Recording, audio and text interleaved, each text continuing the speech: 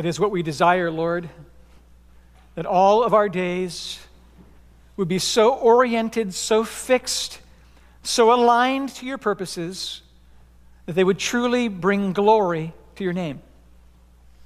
That whether we eat or drink or whatever we do all to the glory of God.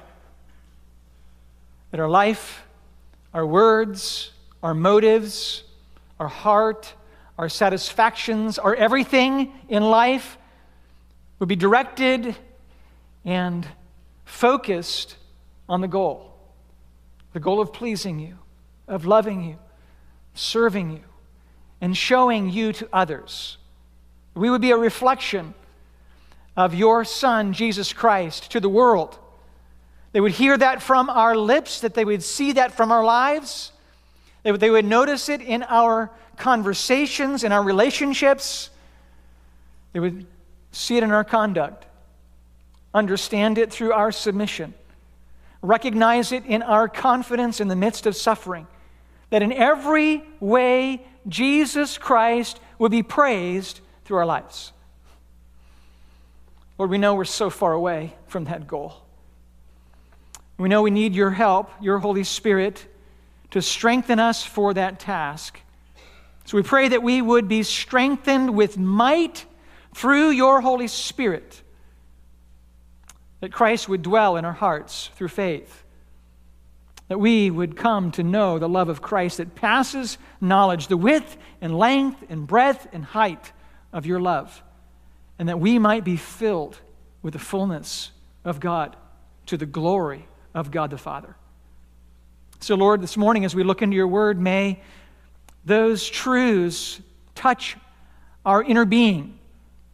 May they resonate within our soul. May our hearts and minds be changed and conformed to the image of Christ. And may our life show the new affections, the new truths that we embrace. May it show through in how we live and the reasons and the purpose for which we go about our day by day. So, Lord, this morning as we look into your word, may we not be hearers of the word only, but doers. We pray in your name. Amen. Just by way of reminder, I want to encourage you to pray for Pastor David. You're gone next week, right? Next Sunday? Oh, you'll be here in the morning, but leaving in the afternoon. Okay. He's going to be teaching at a missions conference. Be praying for him that God would use him mightily in that. And what a great opportunity that is as he travels. Pray for safety and traveling mercies. Pray for Alex and I as we prepare. We've got one more full week to get ready. We've got 20 lessons that we're trying to put together, and we're kind of splitting it between the two of us. So pray that God will help us. We got a lot of work to do this week in getting ready. And if you would like to not only pray for us, but to support us through your giving, we certainly could enjoy or use your help in getting there. Thank you in advance for your contribution. The men who come to the conference, if they can get there, the module is paid for them, so they can come and they can be refreshed through the word, encouraged, and then they can take that back to their congregations. These are already Christian leaders and pastors there in Russia.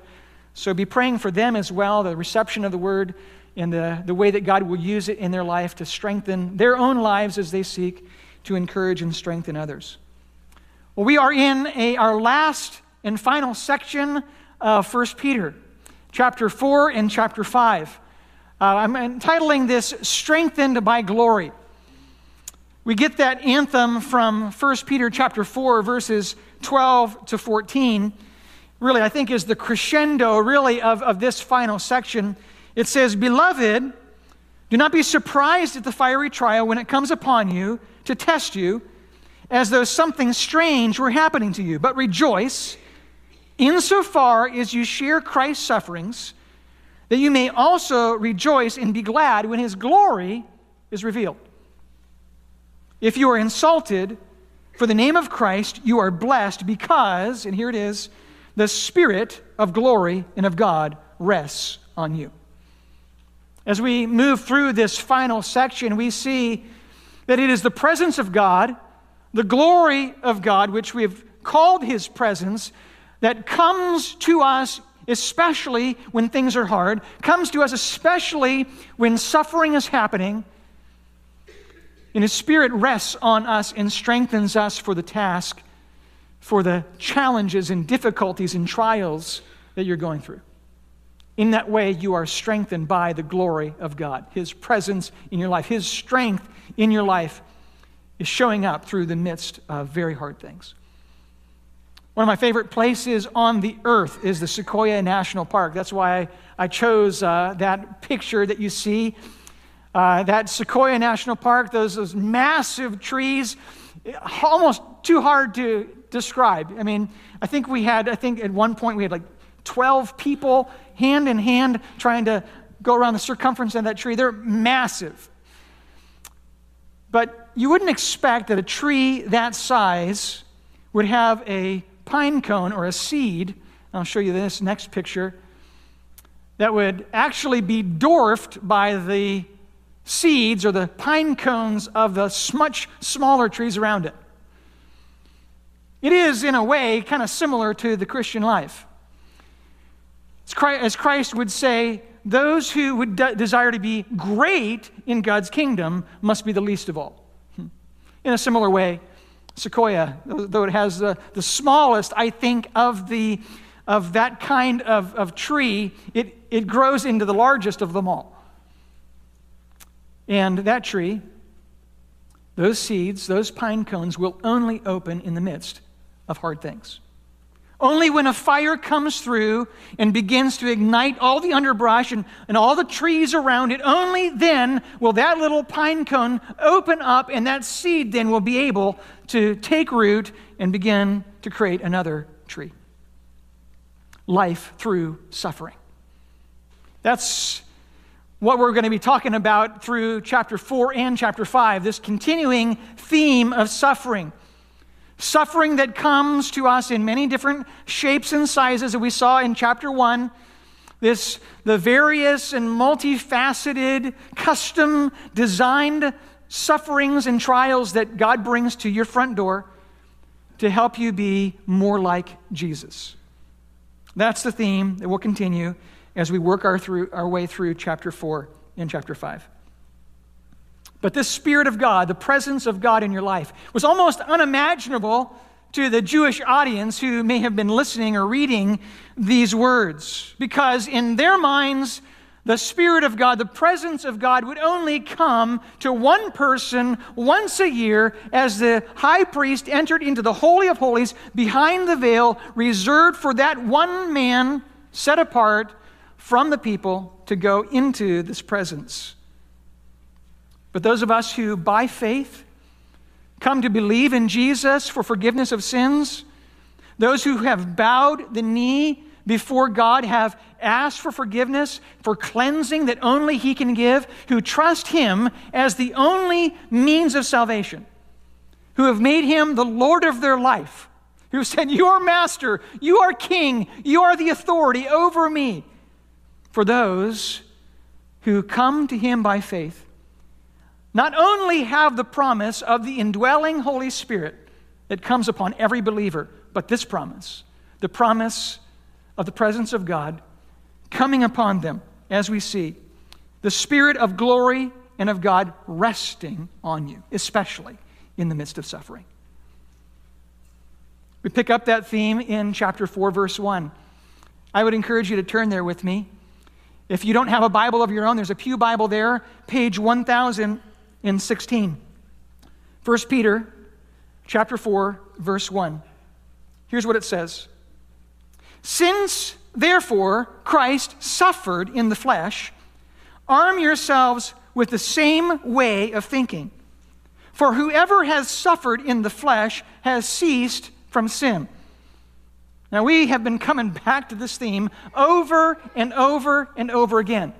We have seen Christ's suffering at the forefront of every new command, every new section that we have come to at the end of chapter 2 and the end of chapter 3.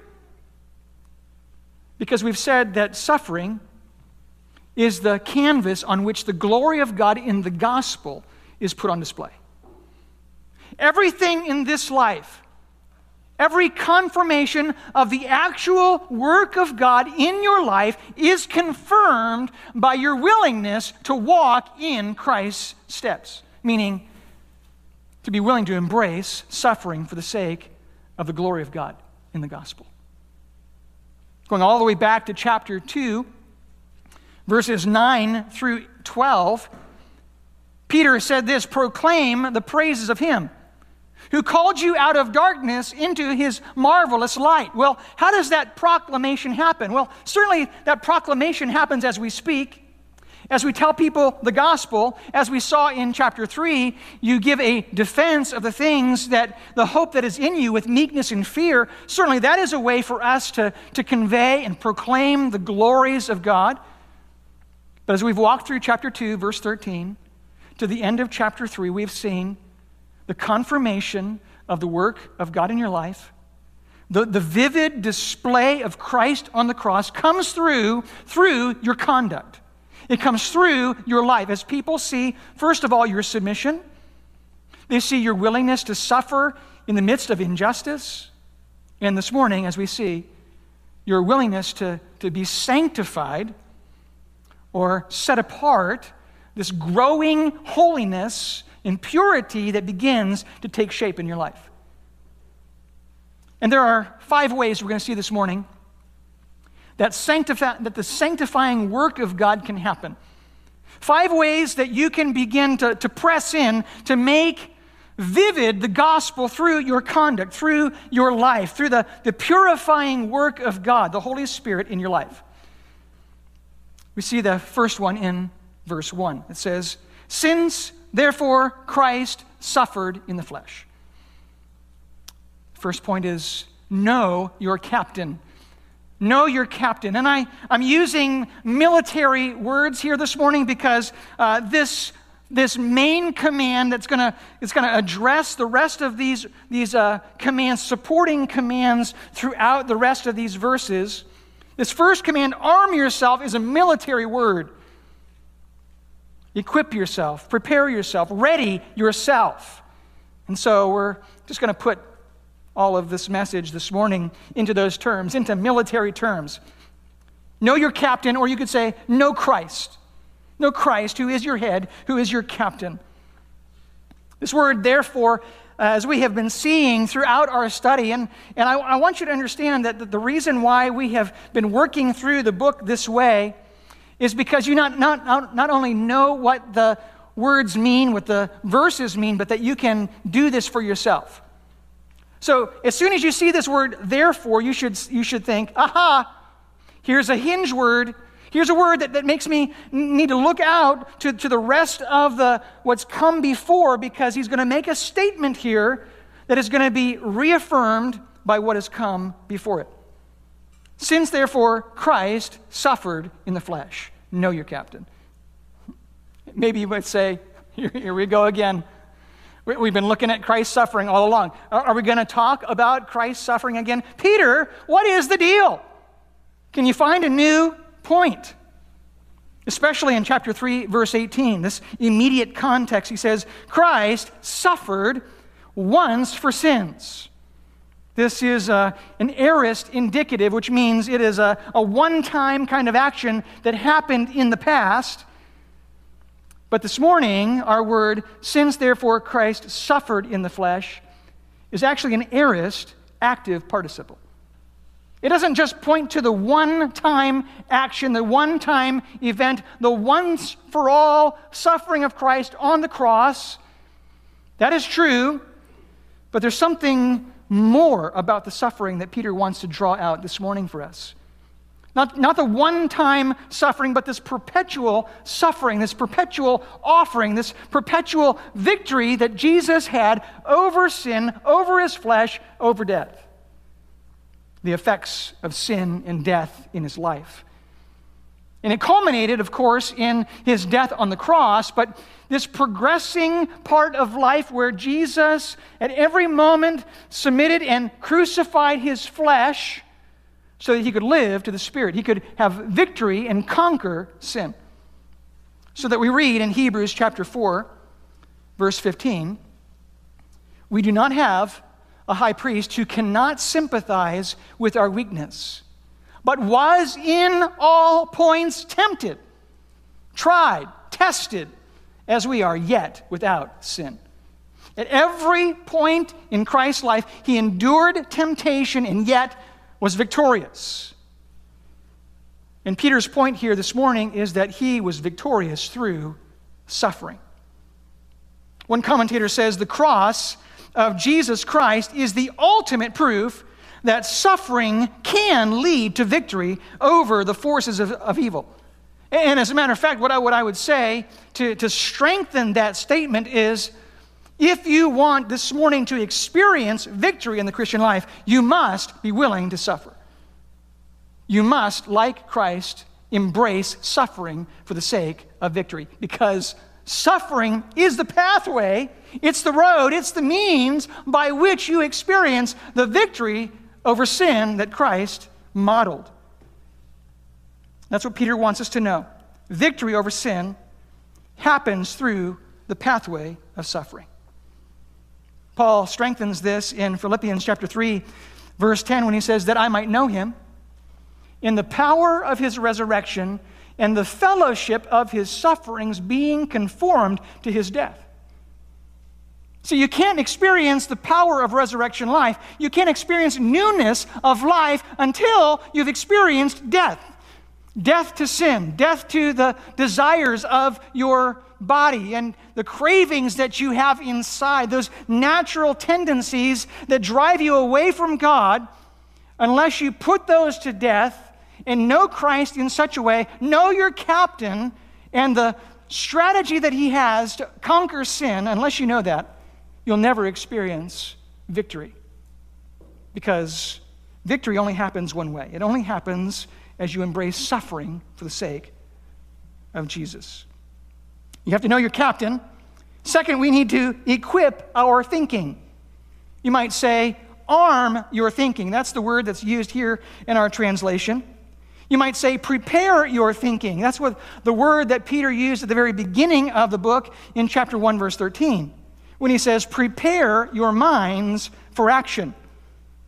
This word, to arm yourself, is in the middle voice, which means that it stresses and magnifies your personal responsibility.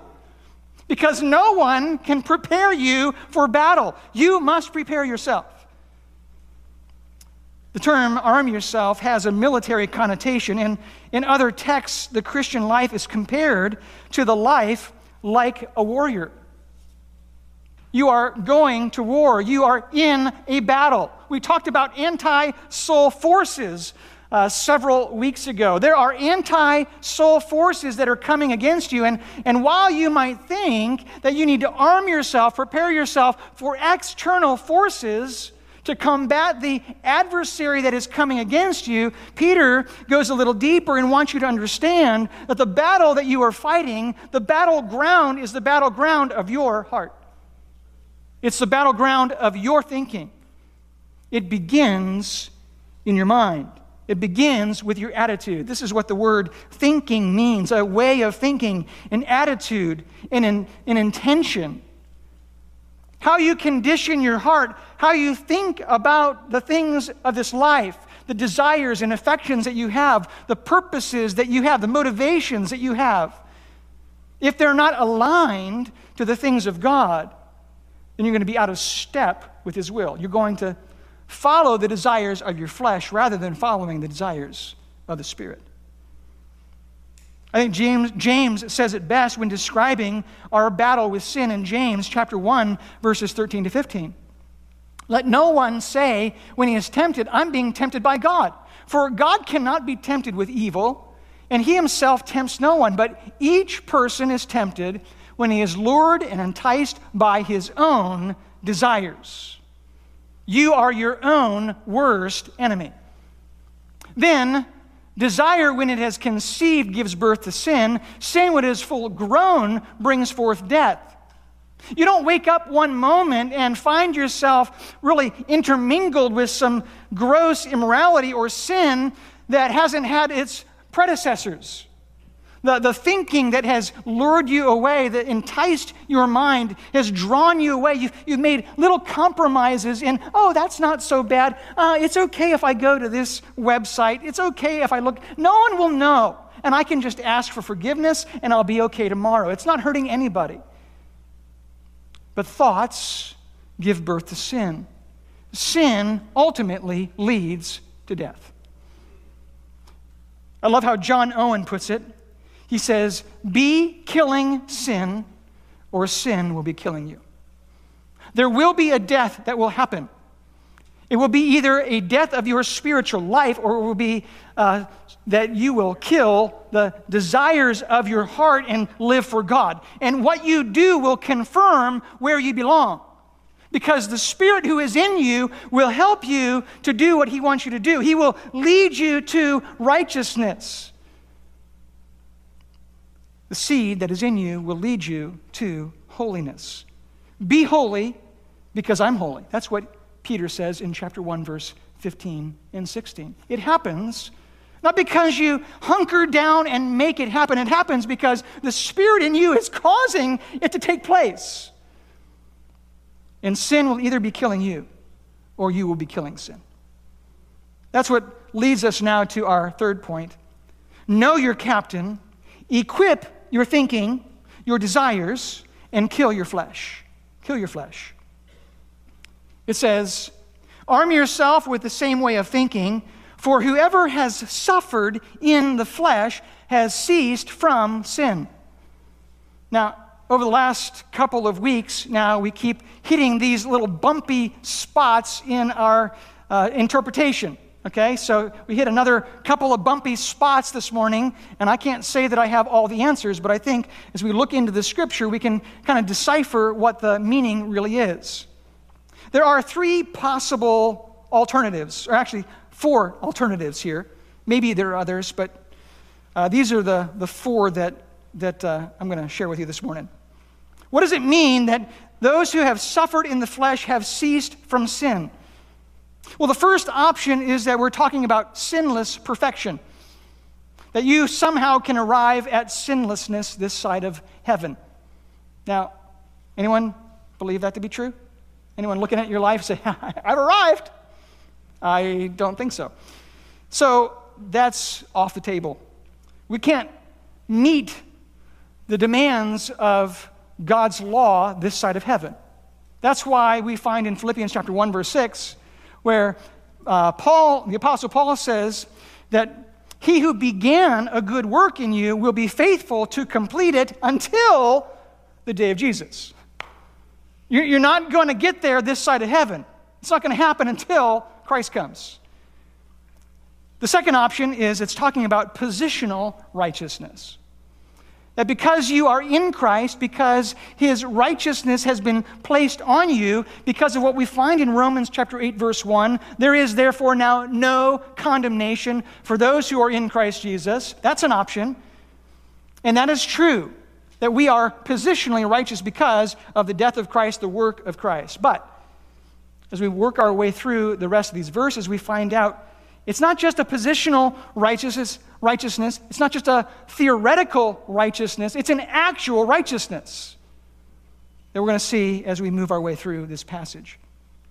The third option is it's talking about that when we die, we are finally sanctified, finally and fully sanctified.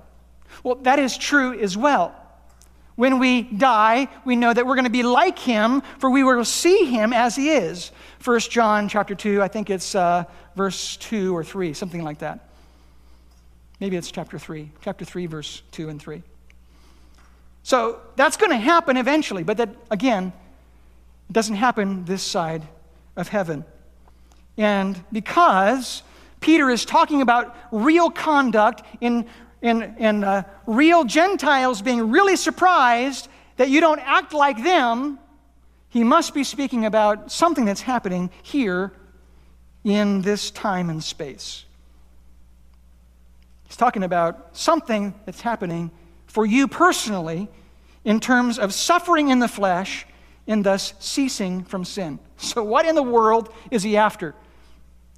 Well, the word flesh means that which is physical. It means your body. It means, it's often contrasted in the Gospels with the Spirit. Jesus, in speaking to the disciples when they couldn't stay up and pray with him in the garden, says, the spirit is willing, but the flesh is weak. It points to weakness. It points to their physicality, their inability to do what they really want to do. But it's not also always associated with evil, because this same word, sarx, or flesh, is used of Christ in John chapter 1, verse 14. The Word became flesh and dwelt among us. And we know that Jesus, in becoming flesh, did not become sin until God made him sin for us. He took the punishment and penalty of sin. Up until that point, he was the righteous who died for the unrighteous so that he might bring us to God. So just because Jesus had flesh did not mean that Jesus had sin.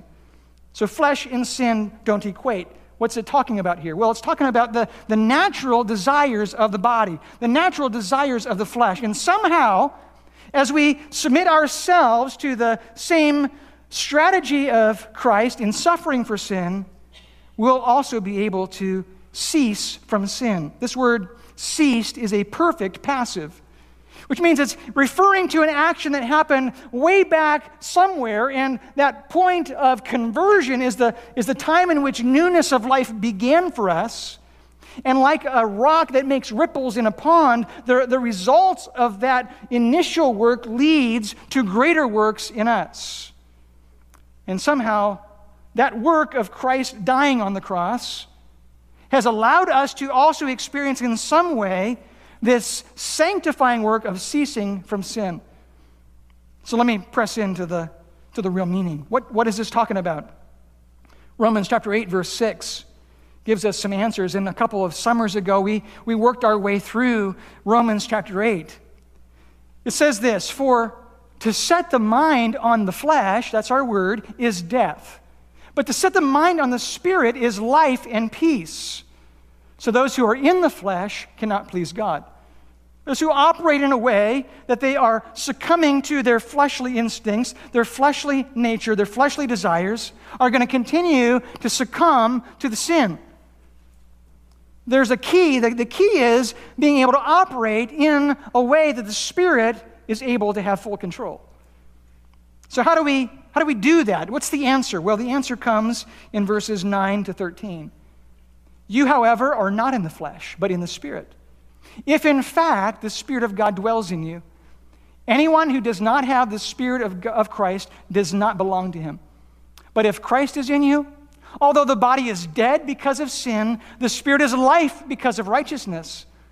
For if you live according to the flesh, you will die. But if by the Spirit you put to death the deeds of the body, you will live." The answer is this putting off and putting on. Putting to death the desires of the flesh, putting to death the satisfactions and the cravings that you have in your innermost being, and putting them off and replacing them with the desires of God. Letting the Spirit have His way in your life. Living by the Spirit.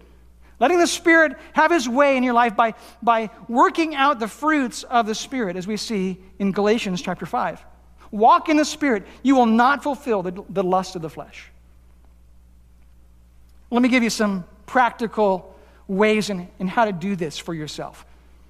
And there are many more than 3, but I'm just going to give you 3 ways you can begin to put off the deeds of the flesh and put on the Spirit and begin to experience this life of ceasing from sin. Every time you decide, I'm going to kill this desire and I'm going to live to God, you are following through on ceasing from sin and allowing the life of the Spirit to have His way in you. The first way you can do this is by saturating your life in the Word of God. Saturate your life with the Word.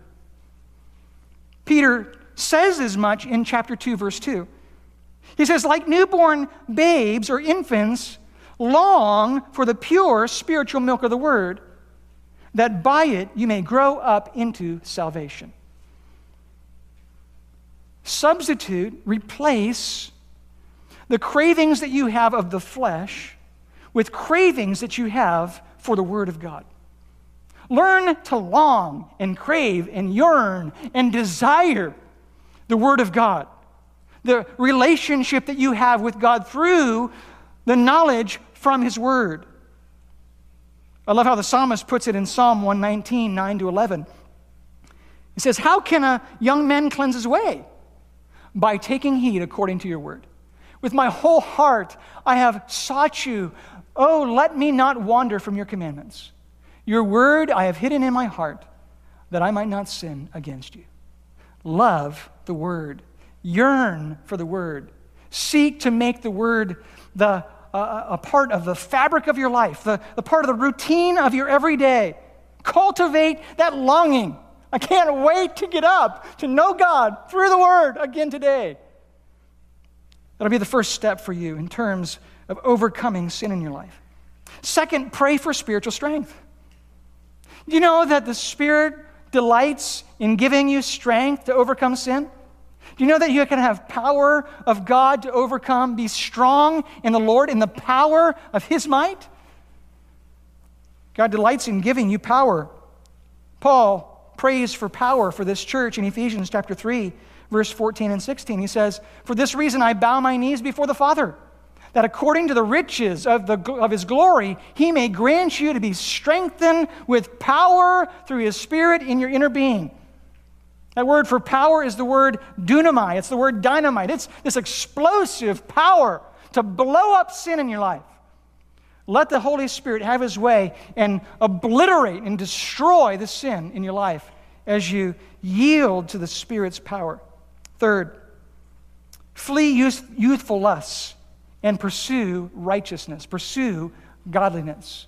Flee youthful lusts and pursue godliness. We find that in 2 Timothy 2:22, where it says, flee youthful passions. That's our word that we're going to see in the next few verses. It's the word epithemia. And pursue righteousness, faith, love, and peace, along with all those who call on the Lord from a pure heart. So many things in this little verse kind of packaged for us. If you want to overcome sin in your life, learn to run. Don't stand up. Don't tiptoe close to it. Don't see how close can I get to this sin before it can have its way in my life. Learn to run from it. Learn to avoid it. Avoid bad company. It says corrupts good habits. Stay away from the people who would trip you up and get you to sin. Stay away from those places that are going to cause you to sin. Stay away from those times in private where there's temptation. Do things in the open. Do things in public so that you have some accountability. Learn to run from sin. Flee youthful passions. And what I love about the Scripture is there's always this putting off and putting on. It's difficult just to avoid bad things. It's easier to avoid bad things by adopting good habits. Pursue the things that are pure. If you're busy serving others, if you're busy doing what God has called you to do, you're not going to have time or even think about the sin temptations that may be in your way. Learn to flee youthful passions by running after the things that are good and healthy. And I love this last part of this phrase, along with those who call on the Lord from a pure heart. Do it with a group. Pursue righteousness with others. Be in good community, fellowship with God's people. As you do that, as you're in good company, God will help you to make good decisions and to avoid sin in your life.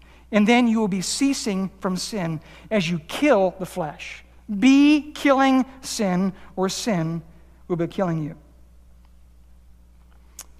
These last 2 points we find in verses 2 to verse 6. We find this next point in verse 2 particularly. It says, so as to live for the rest of your time in the flesh, no longer for human passions, but for the will of God. As we think about the will of God, I want you to understand that you need to follow your mission. Not only know your captain, equip your thinking, kill the flesh, but follow your mission. Know the will of God. It has been inescapable as we've walked through chapter 2, verse 13, to the end of chapter 3, and here we are again. The will of God has been front and center, time and time and time again. We saw it in chapter 2, verse 15. Submit to every ordinance of man for the Lord's sake. This is the will of God.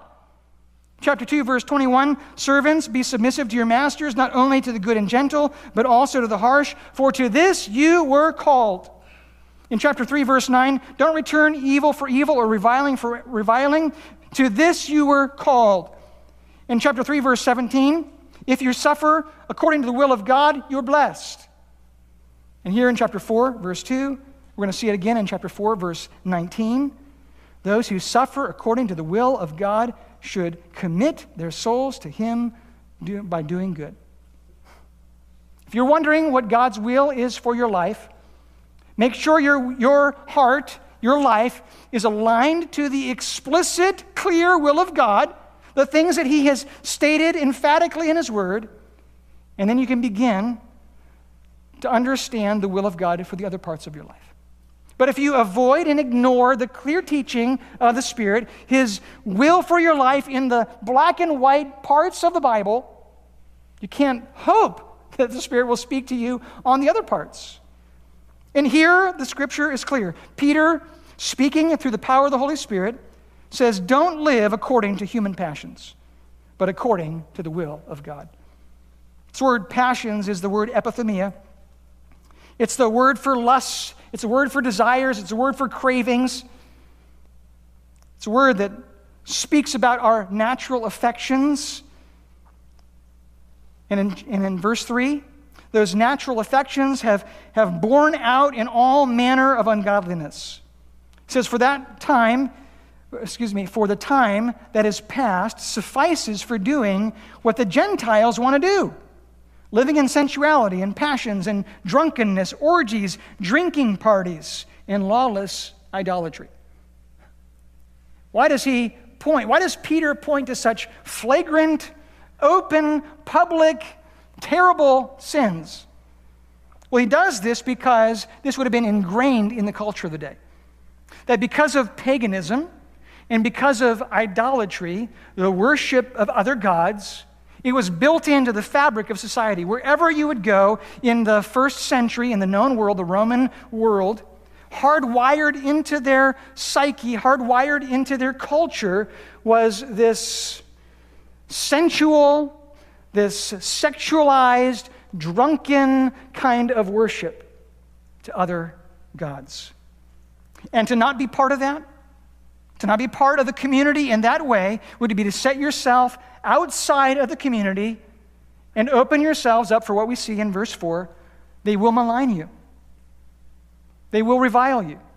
They will insult you. They will slander you, as we've seen already time and time again throughout this book. We might say, well, I'm okay. I don't do those things. I'm not that bad. I'm a pretty good Christian. I do some sins here and there, but they're little sins compared to those big sins. And I want to just briefly, for the sake of time, point you to the underlying heart, the underlying thinking intent that leads to those bigger things that I think is present in each one of us here today. In Romans chapter 1, verse 18 and 21, we find the wrath of God is revealed from heaven against all ungodliness and unrighteousness of men who by their unrighteousness suppress the truth. Now we're going to be talking about some big sins, right? Because this is a big deal. The wrath of God is coming upon really unrighteous, ungodly kind of people who suppress the truth. So what is the big sin? Although they knew God, they did not honor Him, meaning they didn't worship Him. They didn't worship Him as God or give thanks to Him. But they became futile in their thinking, and their foolish hearts were darkened.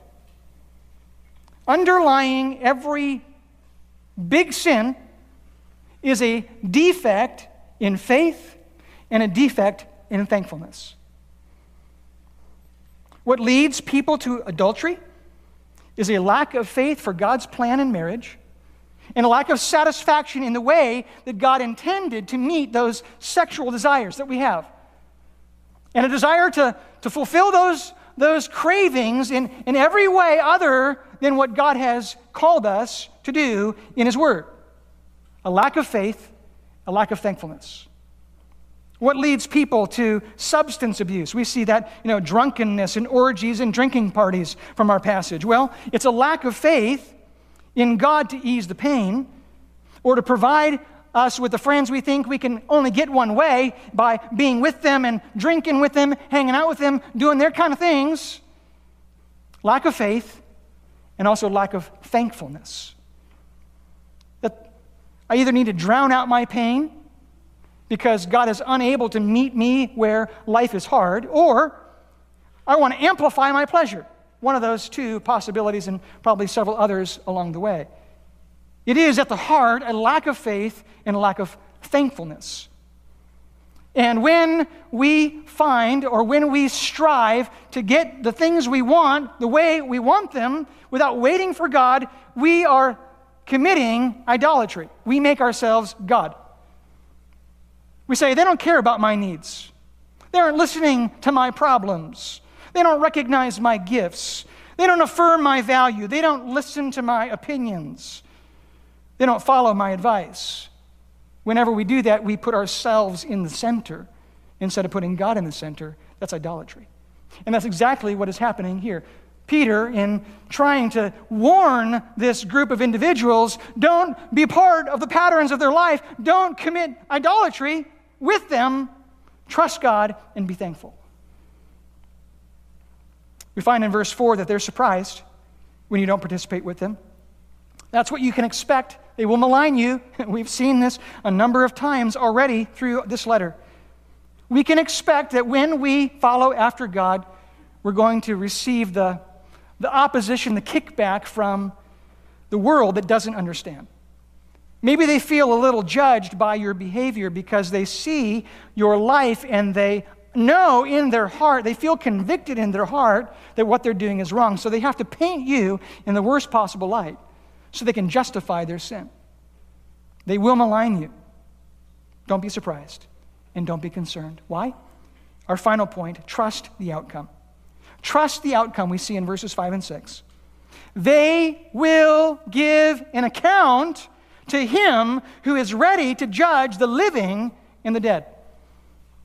Trust God. God is sovereign. The final word is not the word here. The final word is the word in heaven. The final word or the final judge is not the judge of the courts, the law courts here, or the opinions of the people who are evaluating your life here.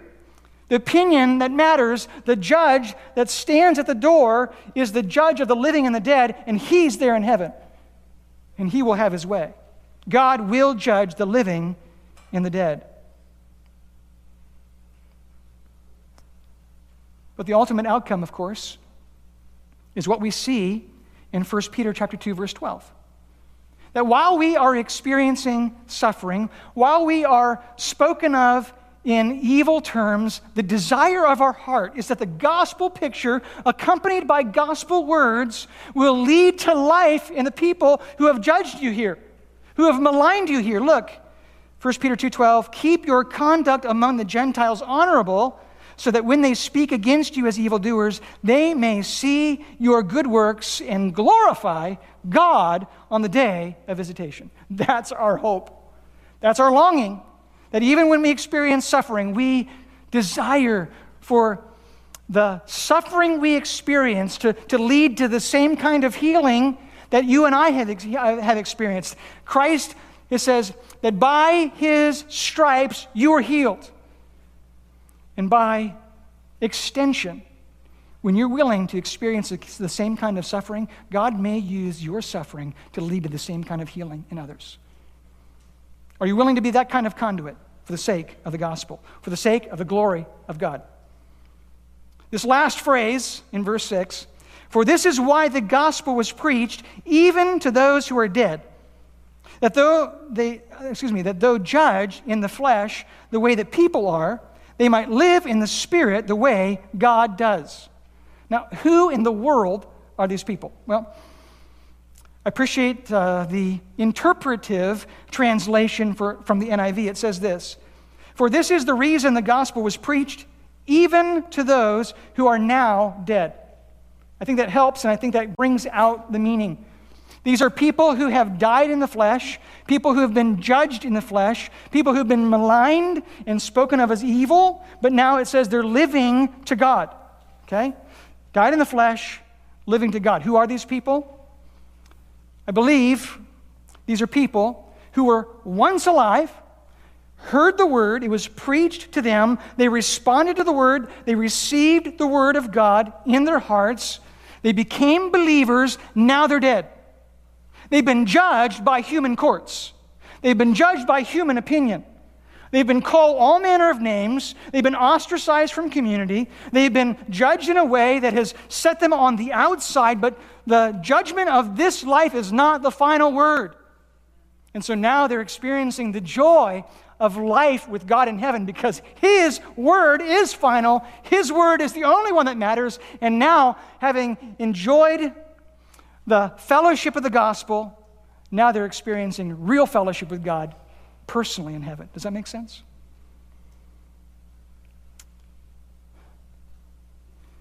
As we decide and determine in our minds, as you equip your minds, prepare your minds to suffer, to put to death sin day by day, to shine the gospel through your life. You embrace hard things. You submit to authority. You endure suffering unjustly. The unjust suffering, you endure it for the sake of the picture, the beautiful picture of the gospel. And through your life, God may draw people to come into fellowship with Him, into faith, so that they will glorify God one day on the day of visitation. What a joy that will be. May God help us to live that way. Let me pray. Lord, we understand the significance of this testimony, this growing life of sanctification that must be true of us. God, I pray that as we put to death the flesh and live according to the Spirit, we would experience day by day a growing sense of ceasing from sin. And while this side of glory will never be perfect, but we understand the majesty and glory of Christ can show with greater color, greater vibrance, greater radiance from our life as we continue to allow you to have your way in us. May that be true. We pray in Jesus' name. Amen. Thanks for coming. God bless you this week.